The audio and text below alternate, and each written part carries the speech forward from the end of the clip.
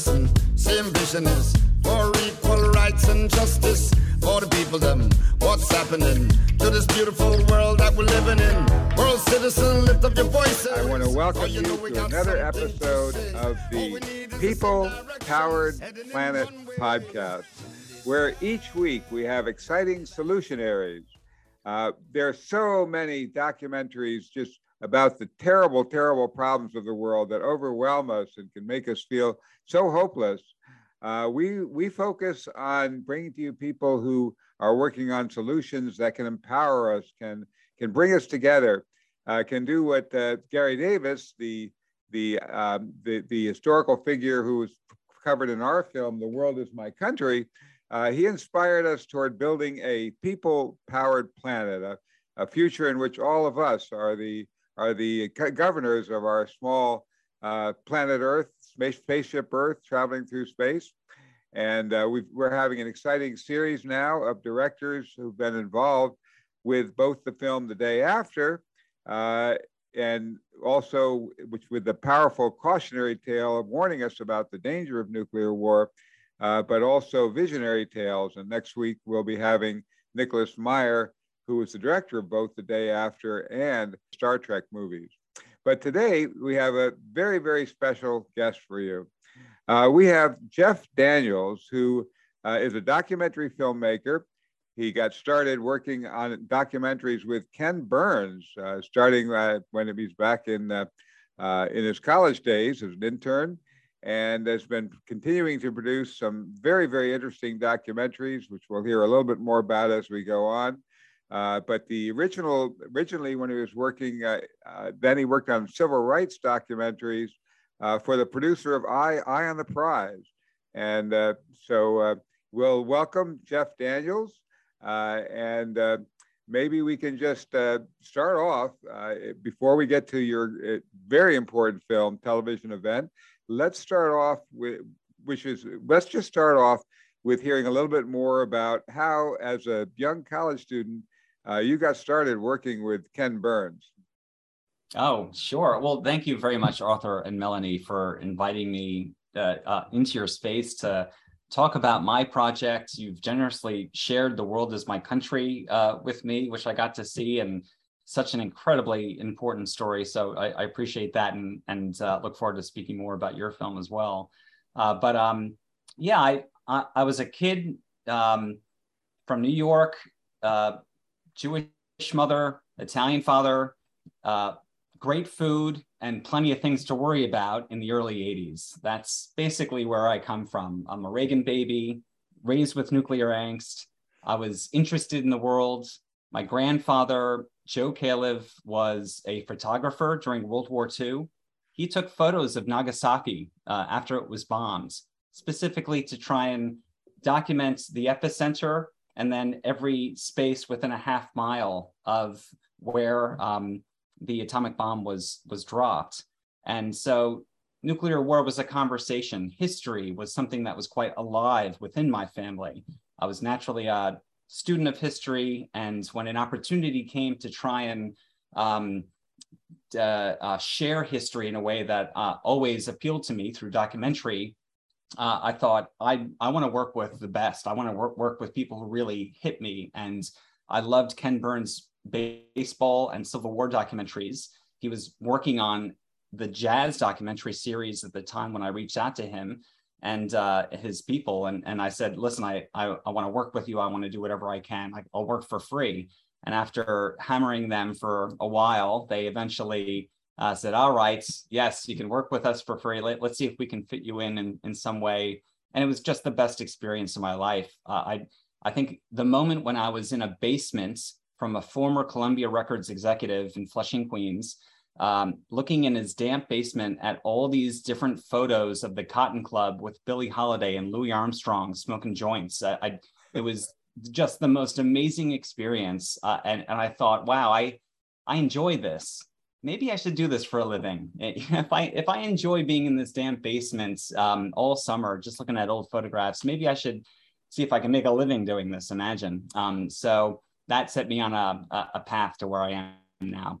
That sounds like a terrific kind of way to get into making films, and the way you had to really be be persistent. And you mentioned the work that your family history of having worked on documenting Hiroshima and the damage, different distances from the epicenter, which actually leads me to part of my personal involvement, and that is I was working in Washington, D.C. with a group of retired admirals and generals heading the Center for Defense Information. These were admirals and generals speaking out against a nuclear war because Admiral Laraque, who started it, realized his kids were marching on the Pentagon protesting the war in Vietnam while he was in there planning nuclear wars, and this kind of shook him up, and he decided that when he retired from the Navy to set up the Center for Defense Information with the Quakers and the Fund for Peace. And he got this set up, and we had Paul Newman on our board. And so when the producers of The Day After were working on it, they needed to know the exact damage different distances from the epicenter, just what you were talking about. And I was the one doing research over at the Pentagon and so on, and faxing out the information to the crew so they could build accurate sets to show that. Now, The Day After, your film showed the incredible impact of The Day After. Can you talk a little bit more about how you came to make a movie about a movie? I mean, why did you make a movie about a movie, and how did that grow out of your experience? Sure. Well, now, The Day After, it came out in '83. I was 5 years old at the time. But despite being that young, it wasn't lost on me what this was all about. There was, first of all, blanket marketing for this TV movie. It was absolutely everywhere. I've mentioned before that when I was going to school, I'd see on the school bus stop, there would be a poster for The Day After with a mushroom cloud and a skull on it. And so I had questions. What does this mean? And I had a family that was very willing to talk in very real terms about what this all meant. So when The Day After screened, we all piled into my grandparents' basement in Flushing, Queens, to watch The Day After with, it turned out, 100 million other people. Luckily, my family had the sense to put me to bed before that iconic bombing sequence, so I wasn't totally scarred, but you get the point. All these people I'm being introduced to are about to die a slow, horrible death. And that really affected me. The idea that you can press a button and change life as we know it really shook me as a 5-year-old. I later saw the film in full when I was 10. I was still too young, but 80s baby. And so I'd say that later in life as a filmmaker, you have questions. How does a film like this get made?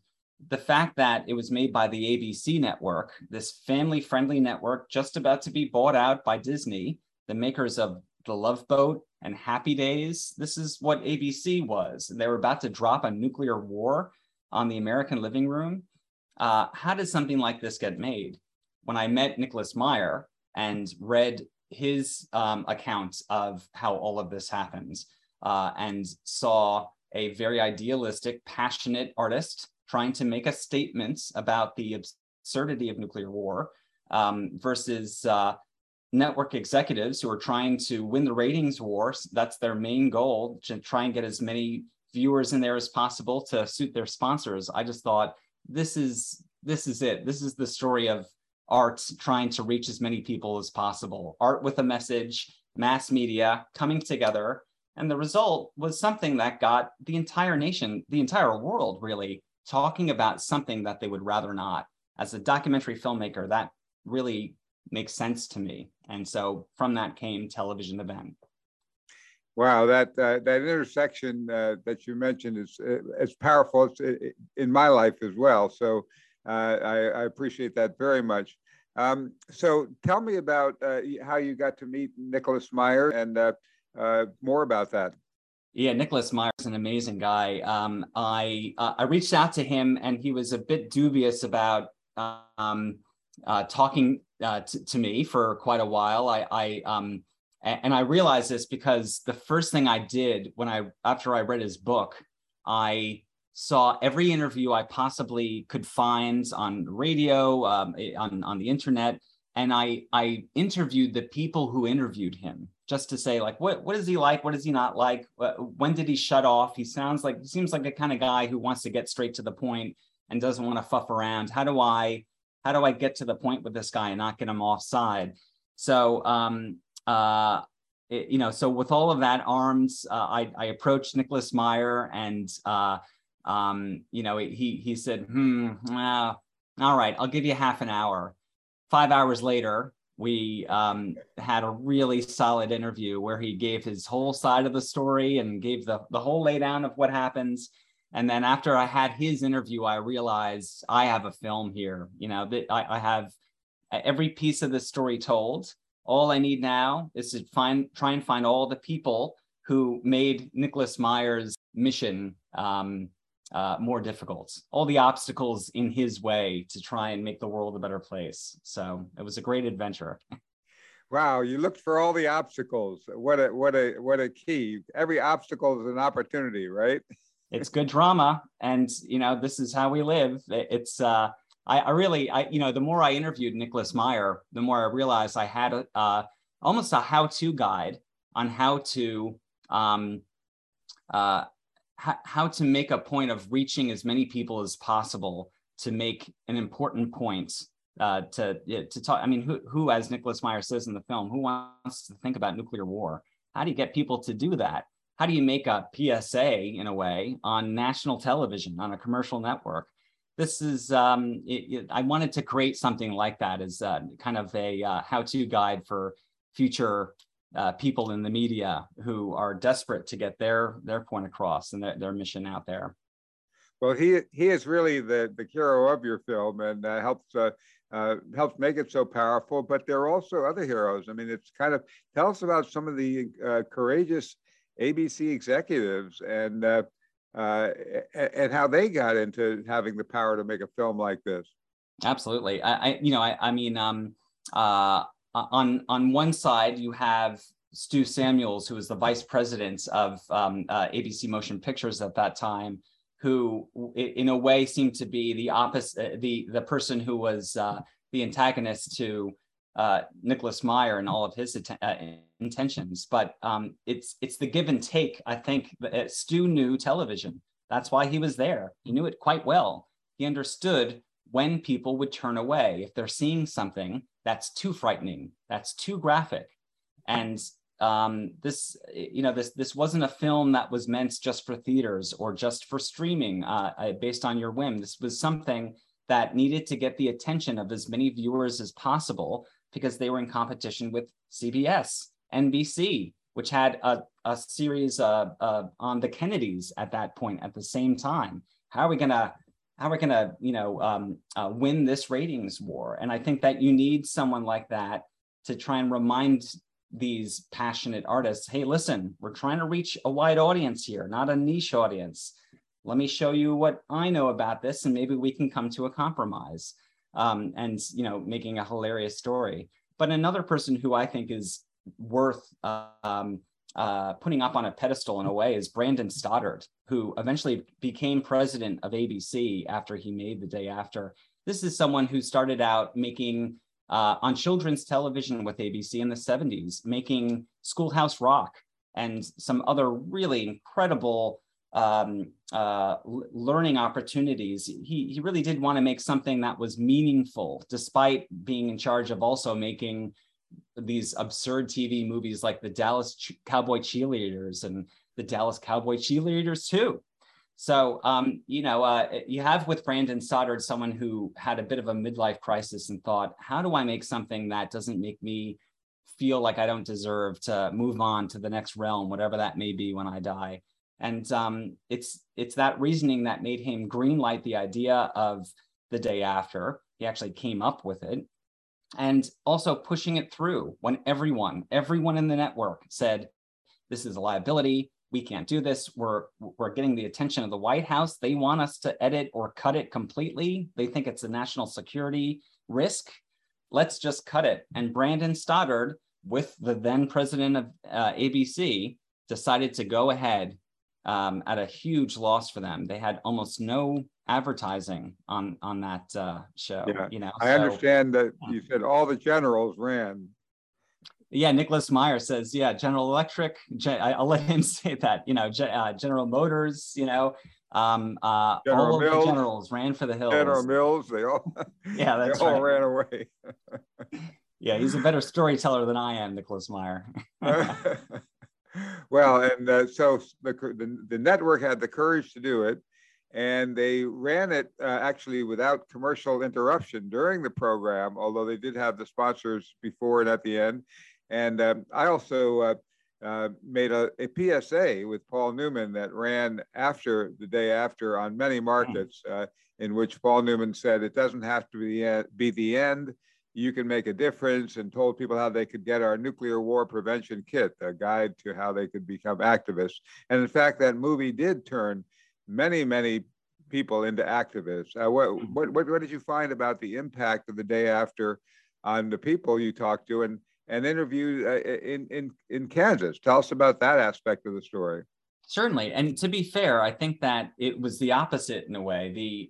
It's the activism that had been going on for decades before, and that had come to a fever pitch with Reagan getting elected in the early '80s with this promise that the United States can survive a nuclear war, can win a nuclear war. That's what his people in his administration, some of them, were saying, and so that ended up creating incredible momentum among this decades-old anti-nuclear activism, culminating in the Central Park protests in 1982, in June of '82, where 1 million people were protesting against nuclear proliferation and banning the bomb. And I think that inspired a lot of the people who were working on the day after. It inspired the writer to say, absolutely, I'd love to take on this job. I think I was meant to take on the job of writing a screenplay for the day after. The producer, the director, Nicholas Meyer, as we mentioned, the associate producer. A lot of these people really had they felt that they must make something realistic that shows America what a nuclear war would actually look like, so that despite what they think about nuclear weapons, whether we need to get rid of them all or we need to build more, at least they know the facts of what it would look like. They could, this is really, I think, something that speaks to me as an artist. This is what we do. We imagine the unimaginable so that you can put yourself into that moment and understand how it affects you personally. So I feel that the work that a lot of anti-nuclear activists had done for decades before influenced the day after. And then, because the day after puts what these activists were protesting against in the American living room, you ended up having people feeling, oh, now I understand what these people are talking about, what these people are protesting on the street. Hopefully they either joined in physically or used their votes to try and create real change. Luckily, the reaction after the day after was one where people were more informed, and Ronald Reagan could not get away with saying, we can win nuclear war, we can survive it. He even admitted that himself just a month after the film screened in his, in his speech, the State of the Union speech, that a nuclear war cannot be won and should not be fought. It's pretty significant. It's a very significant shift, and I'm very glad that you've pointed out that this was both the result of and fed into a massive movement of the people from the bottom up. And we were, of course, very much part of that at the time. I made a film called War Without Winners with Paul Newman that Great we film. Made. You saw that too. Good. Oh yeah. And in War Without Winners, we actually got to interview one of the very generals you're mentioning, who were egging Reagan on. They said we can fight and win a nuclear war, and they're egging him to do it. And it was Lieutenant General Daniel Graham. Now he was the force behind the what they called the Strategic Defense Initiative, which many people called Star Wars. And this was the idea that we could create missiles that could shoot down all the incoming Russian missiles. We could strike first, blow up most of their stuff. We could, when we knew they were about to go, we would strike first, and then that still is the official policy of the U.S. If we think that the Soviets are going to launch a nuclear war, we strike first to try to knock out as many of theirs before they get ours. And he was designing that program. And I'll play you just a little clip from our film in which you see one of the generals, or actually what he was saying about nuclear war. It's only the generals who are brought up to fight who think that you can survive. And the answer is the generals might live, but everybody else will be dead. If we knew that a bomb was going to go off over this building in an hour, I would survive, because I would walk. I can walk 5 miles in an hour, and I would get behind something so I didn't get caught with the heat flash. The blast isn't going to hurt you out there. The radiation of the bomb from the explosion of the bomb is not going to hurt you. The only thing that can hurt you is the heat, and it comes in a quick flash of heat, and what you have to do is be shaded. That's all. Just as if you were trying to hide from the rays of the sun, you get behind something that shades you. Had enough brains to walk for an hour and get behind a lilac bush, we wouldn't be hurt by that nuclear weapon.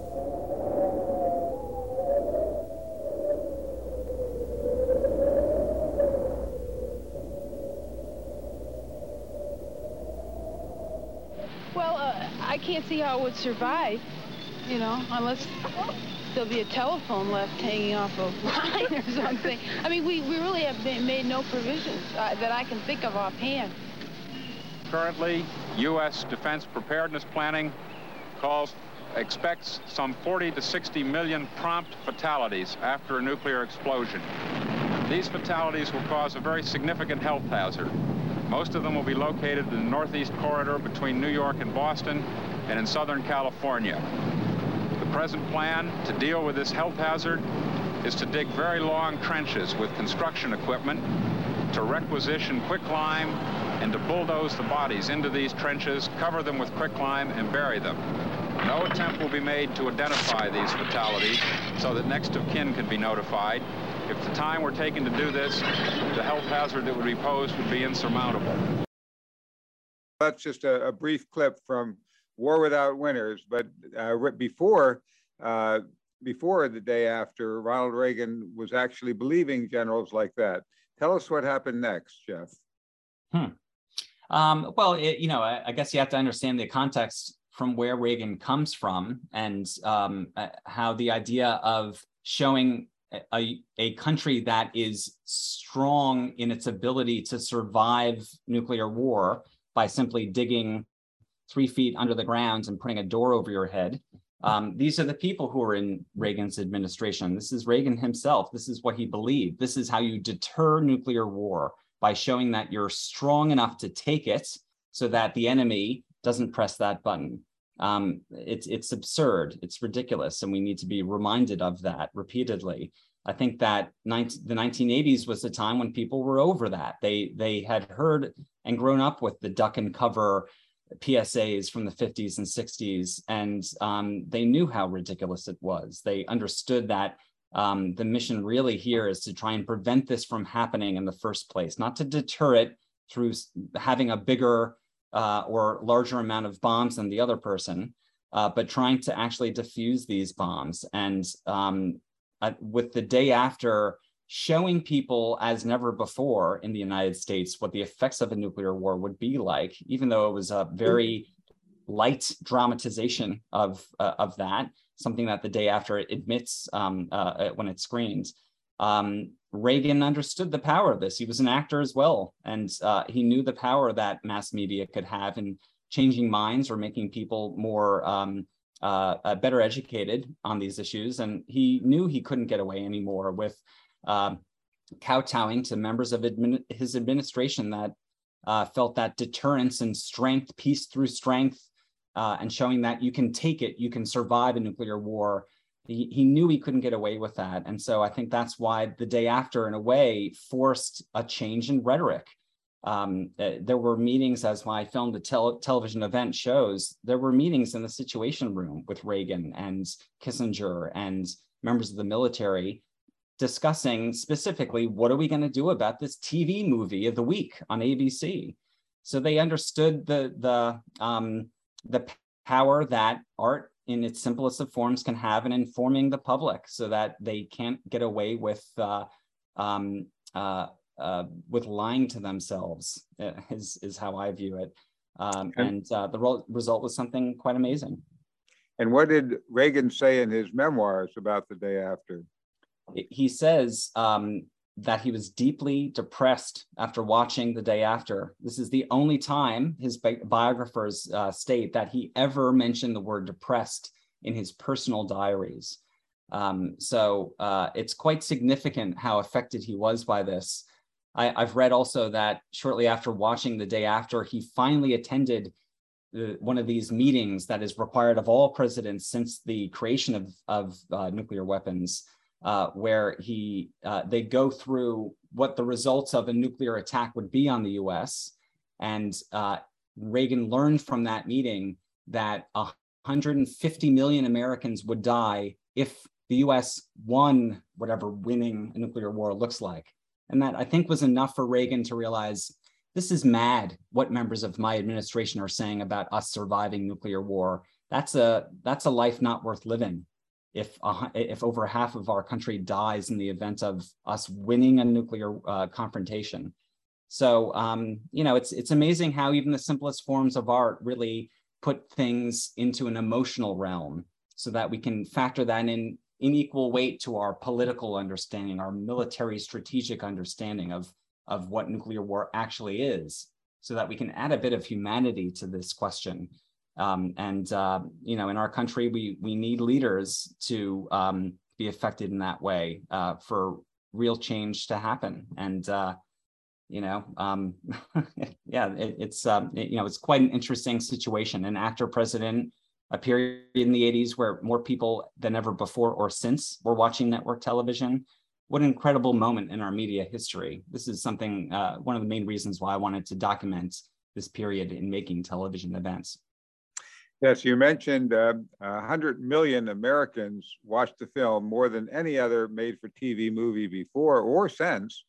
But in addition, 200 million Russians saw the film on Russian television, where, of course, with state television, they're limited in their channels, and had a powerful impact. And I think, in many ways, paved the road for glasnost and for the shift that happened in the Soviet Union. So I think that in that crumbling as the Soviet Union. So I think the film had a very powerful impact in both places. Tell me a little bit more. You were talking about the emotional side of it. I thought a fascinating part of your film, Television Event, was revisiting the people in Kansas who had been the actors in the making of this film.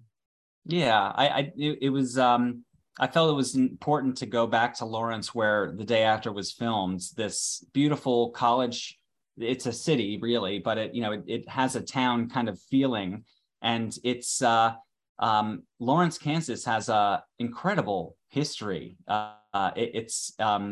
It's in the center of abolitionist Kansas, and they're right near the border with Missouri, which was a slave state before the Civil War.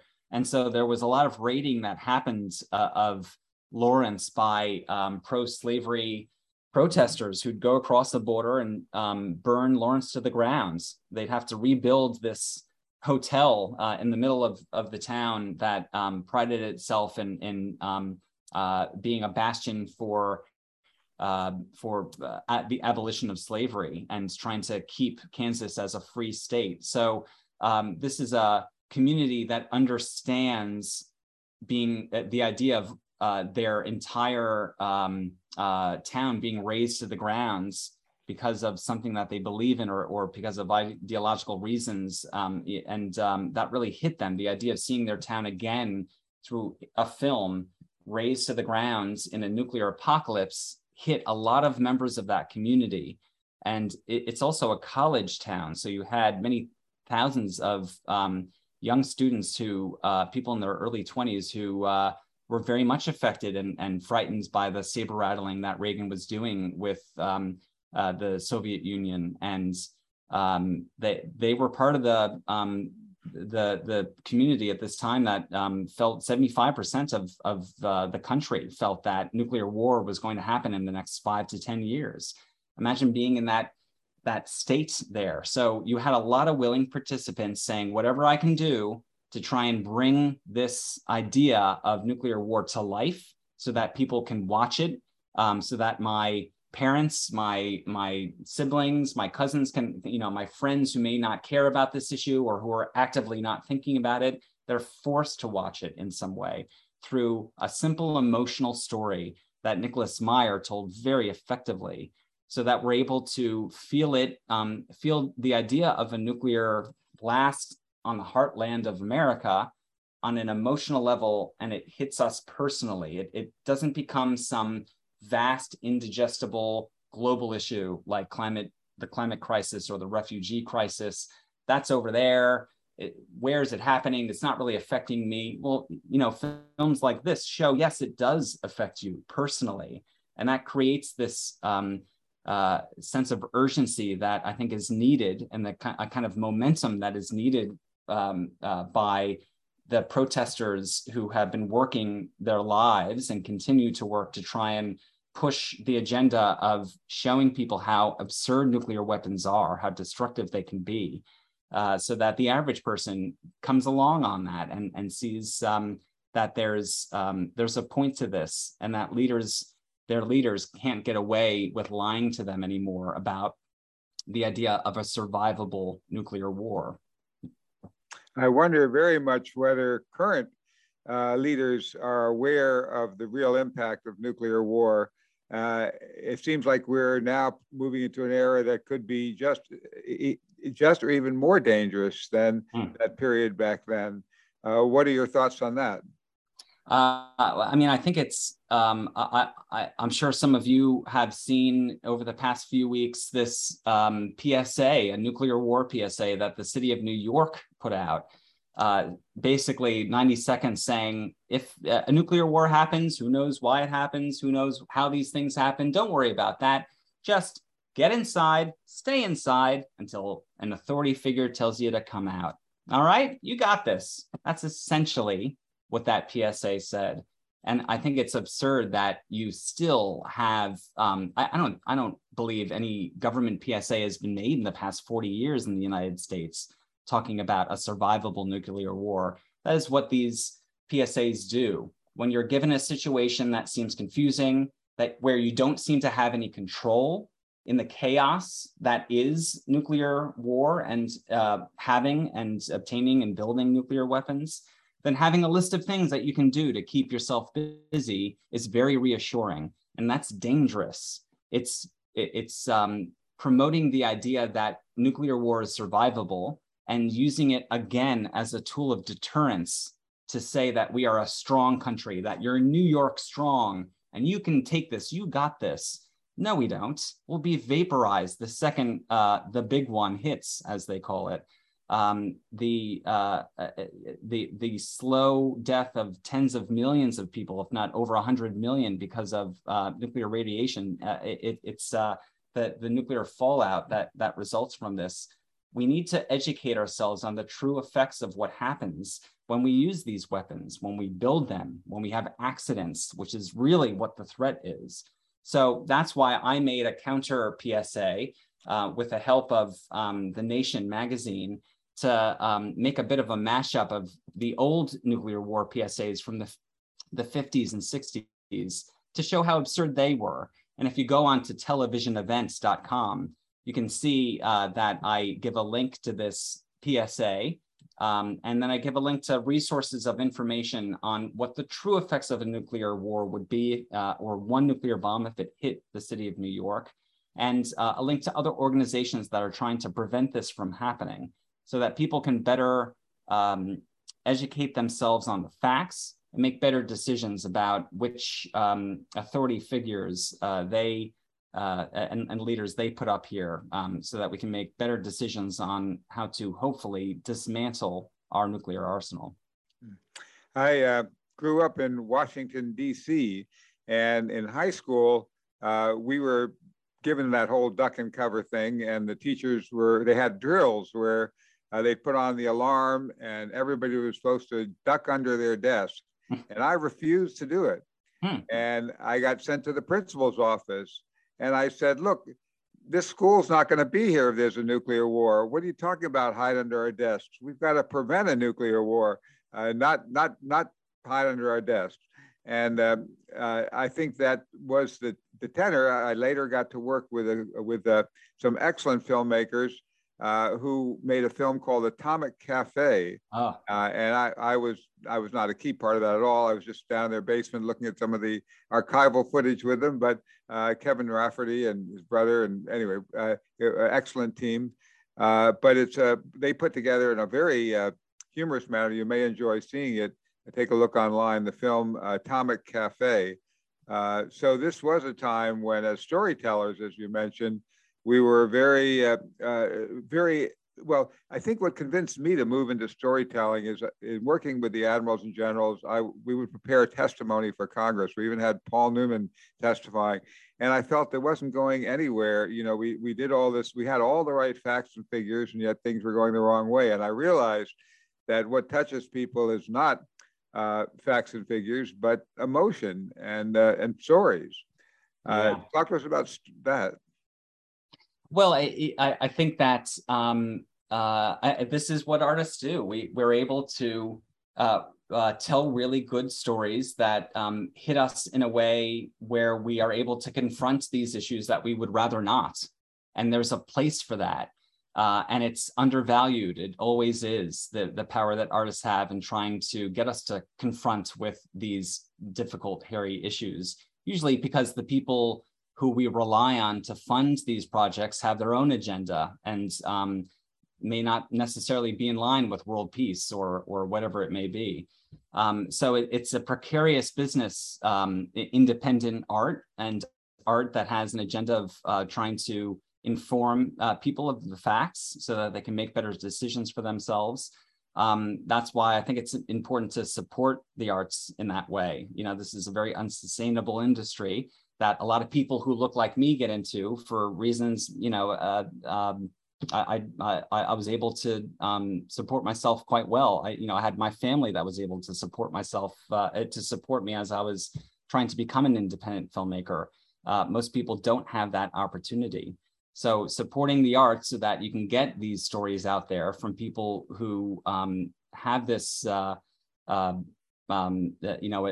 so that we're not really reliant on people who may not want to hear what we have to say. It's very important because, as you're saying, Arthur, telling a good story and allowing people to equate the emotional understanding of these complex, vast global issues is quite necessary and quite human for us if we're to move forward with these important issues. Well, you've certainly done a fabulous job of touching emotional chords in your film television event, and as well as capturing the essence of that film. Tell us just briefly, in your film, you had some very interesting emotional stories from people in Kansas who went back and wanted to watch The Day After. Tell us about that impact? It was great to share The Day After with the mayor of Lawrence, who made this incredible speech in front of the citizens of Lawrence, Kansas, after The Day After was screened. They had a midnight vigil, to remember Lawrence, Kansas, as if it were really destroyed in a nuclear war. It was an incredible moment that he was there for, and that was very much, he really drove home the point that it's important for us to see this image of all of us dying a slow, horrible death or being vaporized instantly. We don't deserve this. It's hard for that impact to not come through in some way. If you're a human being, it has to hit you in some way. And then you're left with this decision. What am I going to do about this?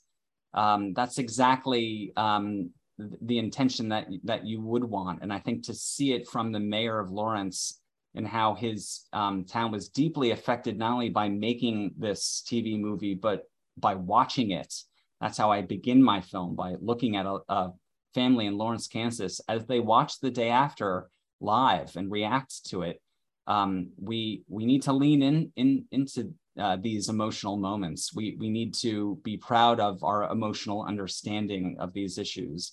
If you have a problem with that, speak to your therapist. This is something that we need to get a hold of, because our lives depend on it. Well, this film, The Day After, of course, was back in 1983, and we need so much something to touch people today.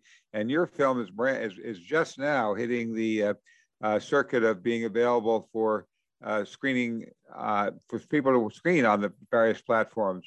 Tell us more about how people here can both watch your film and how we can help encourage everyone else to watch this new film you've got out. How can we help you bring this forward?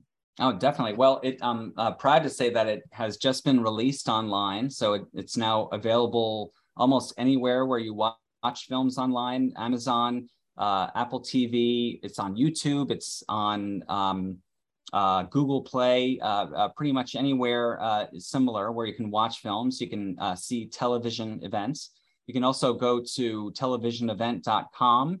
There's a link, an easy link there to view the film, but more importantly, or equally as important, to find some information on the facts of the effects of a nuclear war and other organizations that are actively working to inform the public and governments on the dangers of nuclear war.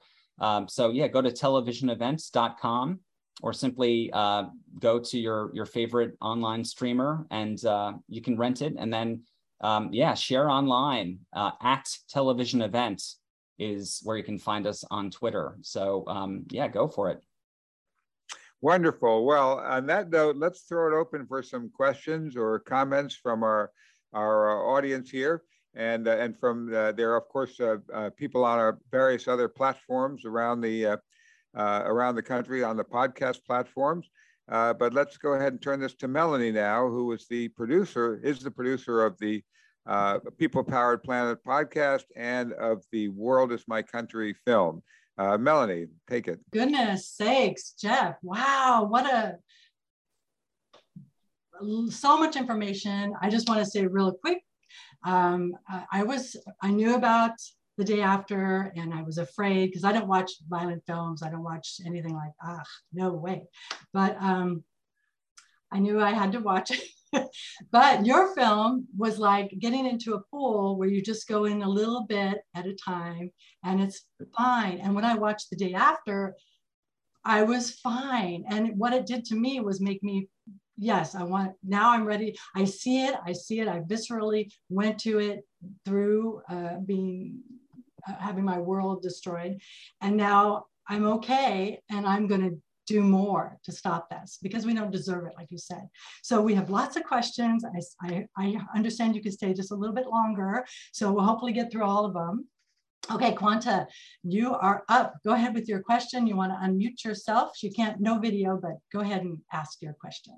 It would be very, very interesting and I think very inspiring and uniting if someone with a vision of unity bring the fractured, politically fractured society that is being exploited with lies and consumerism, because we're all busy buying and entertaining. And so somebody has to have vision to bring all these people together in same thing as the Day After, but before then. And then also a comparison, what if we didn't do this and spend the money on human development rather than human destruction? So I hope that someone with that vision will bring something so that people will wake up. and they say, wait a minute, we're all on the same planet. What is this? Somebody's exploiting us. And I think that the Eisenhower's 1961 speech is very, very, very important. And I'm sure you have examined it.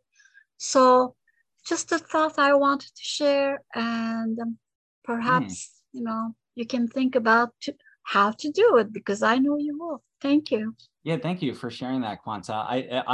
I began making television events shortly after Trump was elected, and there was a lot of discussion in my family even about this, and it created fractures. It became difficult to talk with people who I was very happy to speak with about politics beforehand, and I saw how polarized the country was becoming yet again. To explore this and revisit this time in the early 80s when our country was equally fractured and polarized politically. And yet through this medium of television and this unique moment where more people were watching network television than ever before or since, so that you can get a number like 100 million people watching the same thing at the same time, it created this galvanizing moment that you're talking about. It acted in a strange way as this great kind of leader just putting us all together despite our differences, so that we could talk about what we all just saw and felt. And I felt it was important to remind myself, my family, my country, that we did this before. We didn't all agree with each other, but we were talking with each other about a very complicated issue. And something constructive came from that, from all of us talking together.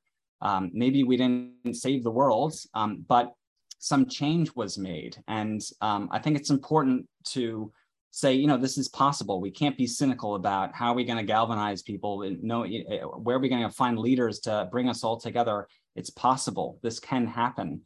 It's more difficult now, but I think that's something that I hope people would take away from watching television event. We want to go quickly to our next question. I want to introduce Sim, who is actually co-sponsoring the Ban the Bomb Month. Sim with Montreal for World Beyond War. Go right ahead with your question. Hi. It's really nice to meet Jeff Daniels. I had only seen his picture. He looks just like his picture, by the way, which is good.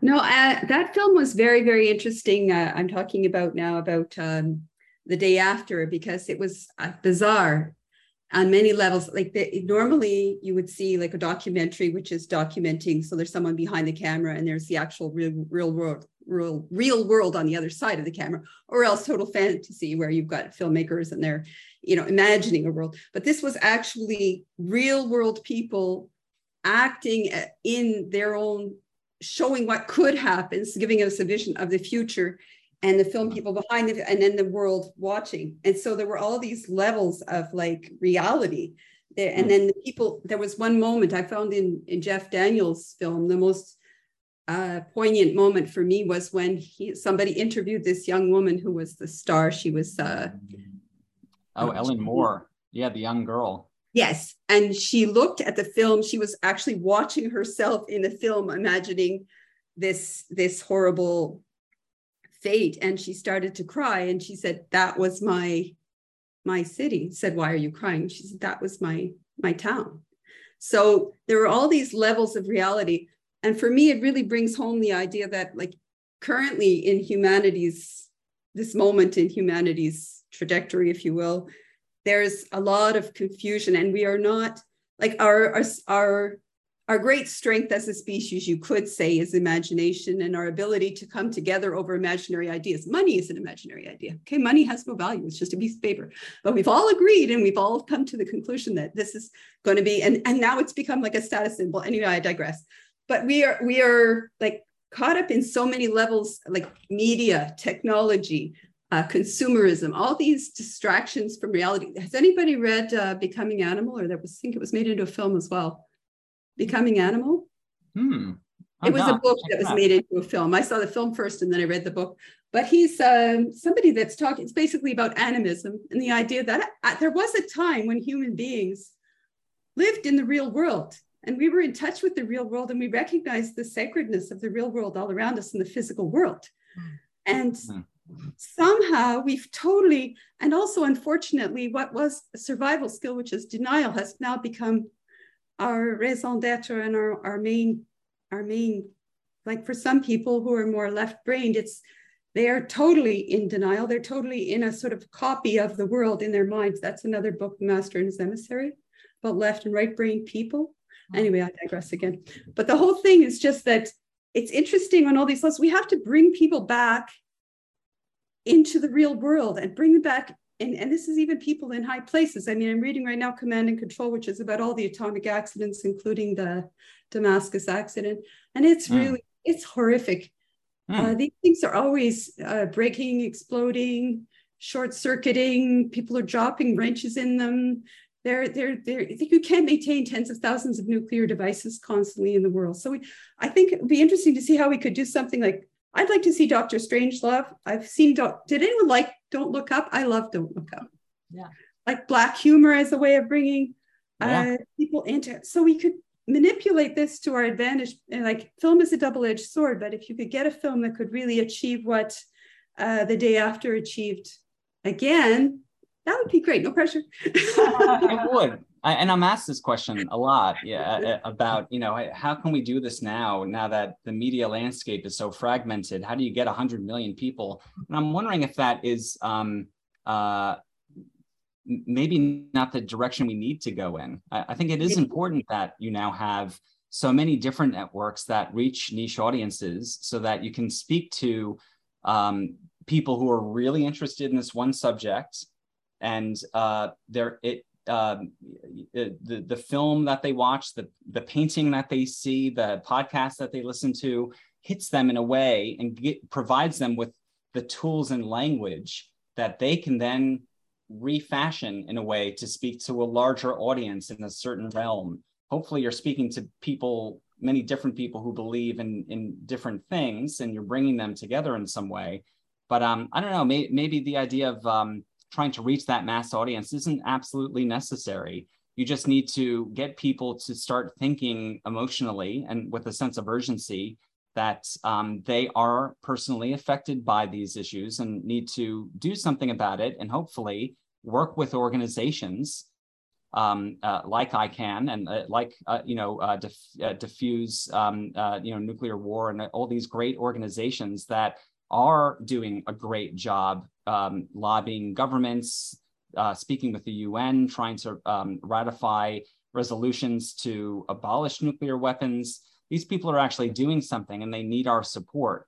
That's where the numbers need to come in, through signatures, through donations, through activism, and people. Can I just ask you one more thing? Like, in terms of talking about all these different layers upon layers, like the entire political world seems totally out of touch. I mean, Nancy Pelosi and, Donald Trump. I mean, Ronald Reagan himself was a film actor. Schwarzenegger was a film actor. There seems to be a scary kind of correlation between the ability to kind of suspend reality, and they live in this alternate universe of political maneuvering.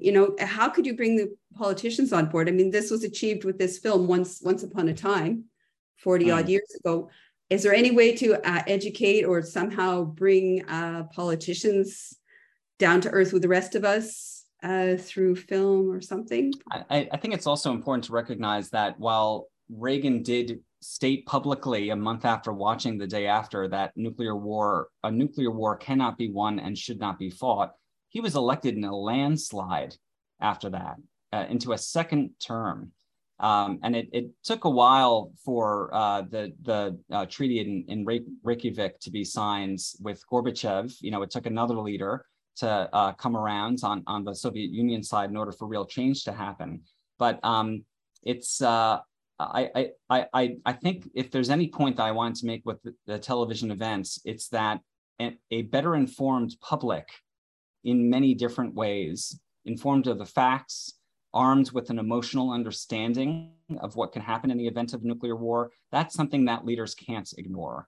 And so regardless of whether they change their mind or not, they're being held accountable when you have a better educated population. And I think that's something that doesn't necessarily need some mass act, some big film or something to change minds. We just need to keep the momentum of this conversation going. And I think the only way to do that, I think one of the ways to do that now is through small acts supported by independent artists who can speak their minds, and empowered by people like you who really need their support, and organizations who are really in a position to put pressure on our leaders and to better inform the public in creative ways, so that these leaders can't get away with the status quo and to meet their own agenda. That's where we get the numbers from at this point, and that's what we can actually physically do now in order to keep this momentum going. Yeah, and I'd like to add, thank you, Sam. Very, very good. I'd like to add you said the power of the people. There's Obama said, many presidents are stuck. They're in this big ship. They're trying to direct it, and they can't do it. And if there's the wealth of a growing surge of the citizens, absolutely changes things. And we have to remember our power, and we have to remember that we can divest. We're actually, if you have investments in nuclear weapons, you can find out. Go to Don't Bank on the Bomb, and you can find out if you're actually paying for nuclear weapons right this second. There's even a link that will show you, they'll give it a grade, A, B, C, F, whatever your fund is. And so huge power of the people. It's important that we know this, remember this. And the main thing is a lot of people have forgotten. So Jeff, your film, I'm hoping will go viral. And I'm hoping millions and millions and millions of people will see your film, and then of course want to watch the day after. But to get back into the mode, remember what we're doing. We are stopping this. We let it go because we stopped working on it. The power of the people stopped working on it. It's just float along, and now we have this problem again, 13,000 nuclear warheads. Ridiculous. So we can stop this. We can do this. So all of us together need leaders. Everyone has to get involved. Anyone who's alive today needs to help. So in whatever way.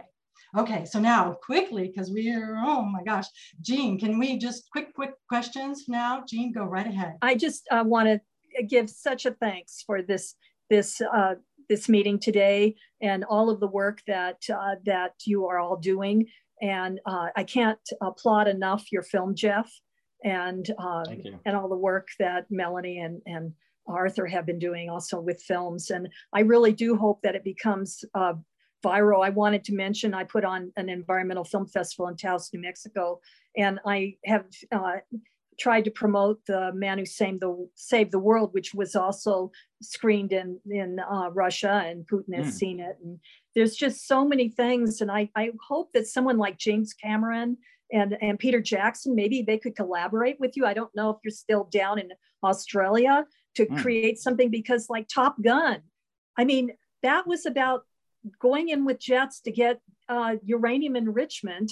And it's sold more than any film this year. It's gone around the world. So I do think that film is so important. And right now the NPT review is going on in New York. Maybe somehow or another you can get people to look at your film, the stakeholders right now, because it's so critically important. And there was something in the Wall Street Journal recently where even Henry Kissinger is terrified about what's going on between China and Russia. So that might be a way to get some people on board. And that, I guess, is the PSA, if you've seen that with Ventura County also, which is near Vandenberg Air Force Base. There was a guy, I sent it to Melanie, he did a spoof about these PSAs and how ridiculous they are. And he's out of Arkansas, so Melanie could probably share that with you. But that's just sort of my stream of consciousness. But I'm also a big devotee of World Beyond War. I just finished the class on how World War II could have been avoided. And I've taken a number of those classes. And so to galvanize, I just feel that it's completely lacking. I grew up in LA. I was about 13 during the Cuban Missile Crisis. I think I still have PTSD from it. So onward and forward, and whatever you can do to get this out more. I don't know how. Thank you. Yeah, thanks for the suggestions. Let's go to Bonnie. Bonnie, go right ahead. I wanted to ask you, I'm very familiar with politics back in the 1980s, especially with Reagan's office. I actually worked with them. I was the original co-producer director of Dial-a-Shuttle, the first international telephone broadcast. And we were still actually working under Congress to get our job done. The thing that I'm very familiar with is there is politics in the press, and then there's what's really going on. And what was really going on in those offices wasn't Reagan deciding or Reagan doing. There was a committee of people, and actually Mrs. Reagan was very often involved as well. I was dealing with a couple of people in that committee, not the entire committee. So I don't know how many there were or who they all were, or anything like that. But I know that it wasn't just one individual making decisions and doing things. The question that I have, though, is on this whole issue is, has anyone done the research or has the research out there of who these individuals might have been having to do with this specific statement? Because they may still be around, they may still have some ability to tap some, people that need to be tapped. They would have been the ones that communicated with ABC, just like they were the ones communicating with me. And I don't know if the Reagan Library is keeping this thing available to the public or if it's not available to the public at all. But I was wondering if you knew anything. Thank you. Yeah, certainly. There are actually some great analysis reports done of recently declassified documents that point to these situation room meetings that were had specifically about the day after. And a lot of these academics draw the conclusion that a lot of the people, Gerson mainly, and a lot of others who were in charge of trying to create the words and the language by which Reagan talked about nuclear war, you can see that they made a concerted effort to change their rhetoric and to try and basically lean into the power that the day after was having and saying, yes, you should see this, they said, even though that they were trying to do the opposite behind doors to the public. They were saying, see the day after, understands that nuclear war is horrible, and know that we are doing everything we can to prevent it from happening. That is our entire agenda. So it was quite an interesting PR campaign that they did to try and hijack, in a way, the press that the day after was getting and try to co-opt it in a way to say, yep, we're trying to prevent this from happening. We know that it's horrible, and we are trying to do whatever we can to make sure that the day after doesn't happen. It's quite an interesting, Jeane Kirkpatrick, I think, was in a way part of some of this. There was a lot of there were a lot of people putting in their 2 cents on how they can basically say, we were always saying that we wanted to prevent a nuclear war from happening. Deterrence was one way of doing that, but understand that we are trying to do whatever we can. It's very interesting how all this happens. And at one point, I wanted to show a bit of the PR war between ABC and the press, who had their own agenda, and the White House, and how, in a way, they were all saying the same thing, even though they had very different intentions behind that. So I recommend you read up on all of this. It would make a fascinating book, and I know for a fact that a few people are already writing some books about this, the day after, and the White House response to it. Wow. Is there anyone is there anyone pursuing these people to possibly support your program? I don't know if they do that. I think we heard from Kenneth Edelman, which was wonderful, and he was more than happy to participate in this. Nobody else. And believe me, I reached out to all of them, and I think that they were happy for it to live as it lived. And Ken also said, you got to understand, this was 1983. There was a hell of a lot of stuff going on, especially around nuclear war.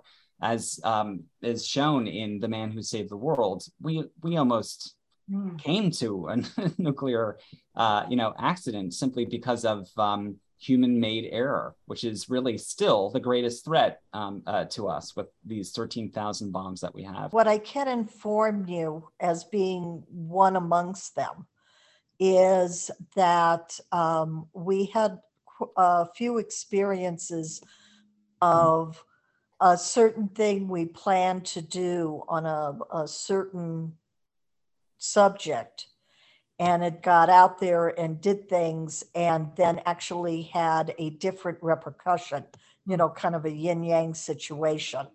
And those yangs put a lot of us into, I'm not doing anything anymore. It made you realize how much possibilities there are to happen. Yeah, you can't always know what's going to happen when you do something. Thank you again very much for your work. Thank you, Bonnie. Yes, thank you, Bonnie. And now let's quickly go. Tom has the floor. Go ahead, Tom. I just turned 74, and I can remember in the 50s the drill where you get under your desk, there's a nuclear war. How stupid that was. At any rate, let me preface my statement by saying I do not intend this to be anti-Semitic. My son-in-law is Jewish, and he abhors Zionism as much as most of the world does. You get bit by a rattlesnake, everybody's concerned about the fangs. Nobody talks about the rattlesnake. Rattlesnake, to me, are the, like you say, the money changers in the temple, the top puppet masters. Everything is run by the fiat currency system we have today, and the people at the top control Congress. Take a look at Eisenhower's speech. Arthur put a link there. It's in the film.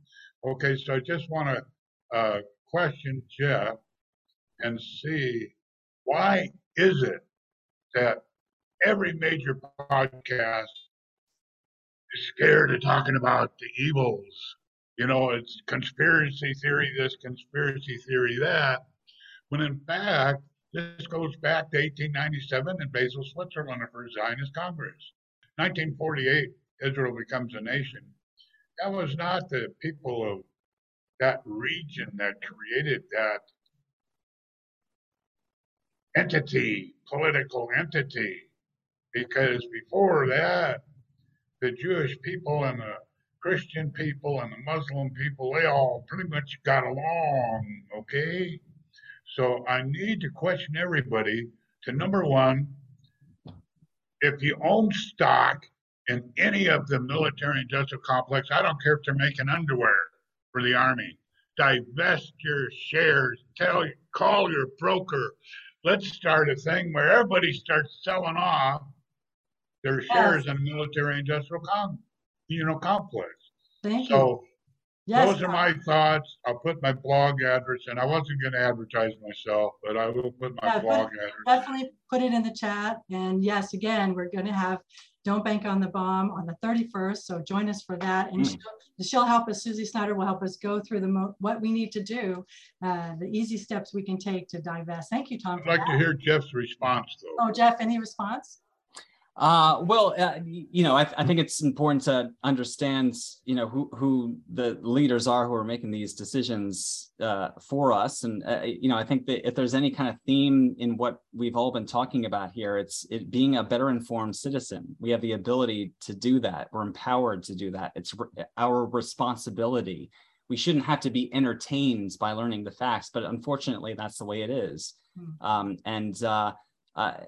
So understanding who it is who's supporting these messages or these entertaining messages, I think we're best served by supporting independent artists who are able to then speak their minds and get their their vision out there, and better inform people who are empowered to do so that they can hold their leaders accountable and not have the wool pulled over our eyes, so that conspiracy theories seem to be the only things that make sense to us.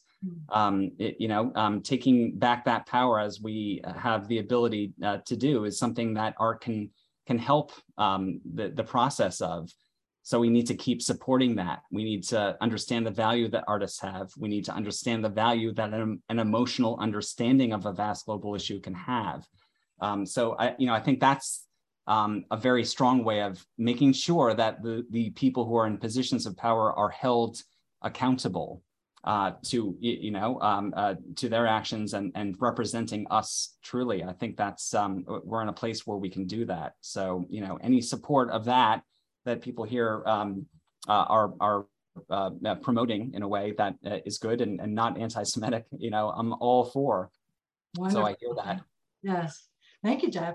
Now, I'd like to introduce quickly David Gallup, who is the head of the World Citizen Government founded by Gary Davis in 1953. Wow. Yes, I know. David, go right ahead. Jeff, thank you so much for making Television Event. It has such an emotional engagement and appeal, especially like Simri said, because of the Kansans that you had acting in the film from Lawrence. And I can tell you that I'm just starting to work with a professor from University of Kansas at Lawrence to a history professor, archive the history of the world citizenship movement and the world peace movement. We want to have a digital archive, and maybe you have some digital material that we could put in that archive. So bringing it back to Kansas with that. And I also want to quickly say, Gary Davis used to say, we're all 30th cousins, we're all related.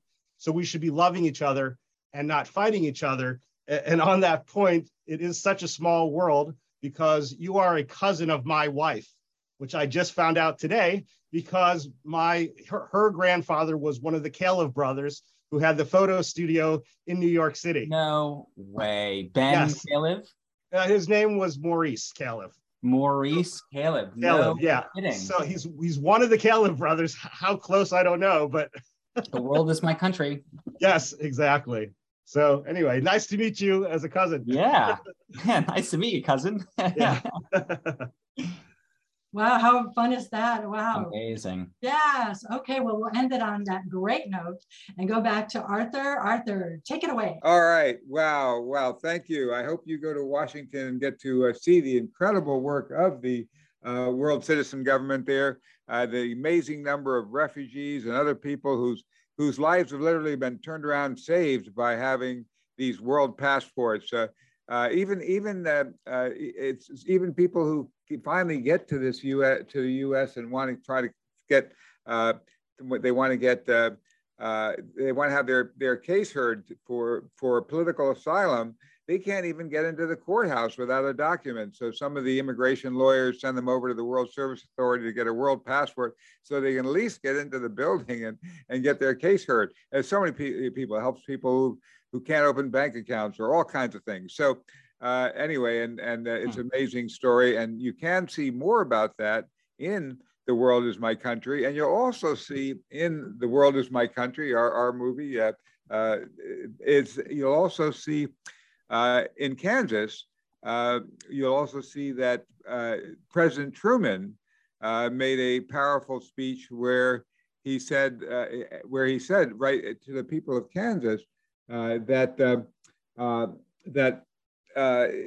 he said countries don't have to go to war. If when two states have a dispute with each other, they take it to court. We could solve that kind of thing at the world level if the world is our country. So that was also in Kansas. Seems like Kansas is kind of the heartland here. That let's get back to that heart, and this is a way we can touch that heart with movies. So thank you so much, Jeff, for being with us. I hope everybody does go to the links there to the Television Event webpage. Help us blast out Television Event on Facebook. And I think people are so right that it is, everyone is saying in the chats, let's get ABC to re-show the day after. I don't know, that's probably not too much in the cards right now. But what we can do is get get millions of people to be seeing television event. And once you see that, they're all going to go watch the day after online. So this is how we reach millions and millions of people through getting your film out widely. So again, I want to especially thank you for so much. Next week, we have an amazing guest, the star of your film, Nicholas Meyer. And what we're talking about with Nicholas Meyer is both cautionary films like The Day After that give us a visceral feeling of actually experiencing the horror of nuclear war, but then we can't just be left with that because we drown in that darkness and we just feel hopeless. What can we do?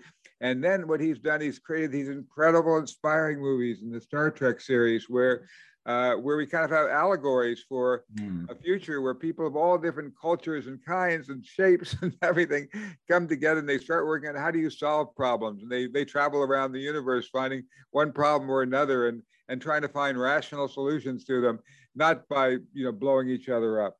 And so so come back next week, everyone, to hear our amazing discussion with Nicholas Meyer. Be sure to during this week push out Jeff's film, and also it's very interesting to read the memoirs, View from the Bridge. It's also an audio book and so on of Nicholas Meyer, and hear about his amazing life. So come back next week to hear more of our talk with him, and we'll also be sometime shortly getting Daniel Ellsberg back on the nuclear issue and the current important work that he's doing in that area. So try to join. Go ahead and join people. Go to the peoplepoweredplanet.com. Takes you to our club page, and go ahead and join. If you're not a member already, you get the first 2 months free. And if you like it, keep going at 10 a month. That'll help us so we can do this and keep carrying on these podcasts. So everyone, please be a member, to join us. And now I'm going to give Jeff a chance to have the last word as he tells us more about how we can move forward with his film and with carrying on this effort. Thank you all for listening. I think this is the main thing. We're gathering together. We have similar goals. We have different ideas on how to get there, and we're all coming together to speak about this. With passion. That's what is needed. We're the people who actually care and want to try and gain people's attention by directing them to the facts. I applaud all that you're doing with this, and I'm so proud to have my film a part of your conversation. And I'm glad that it's in some way contributing, and I look forward to staying in contact with the people who I've met here so far, so that we can continue the momentum of this, especially at this time. The 11th hour, we're 100 seconds to midnight. Is that where we are? So now more than ever, thank you so much for sharing your space with me. All right. Well, thanks everyone for coming to another episode of the People Powered Planet podcast. See you next week and every week at the same time. World citizen, lift up your voices. Oh, we got something to say. All we need is the same directions, heading in one way.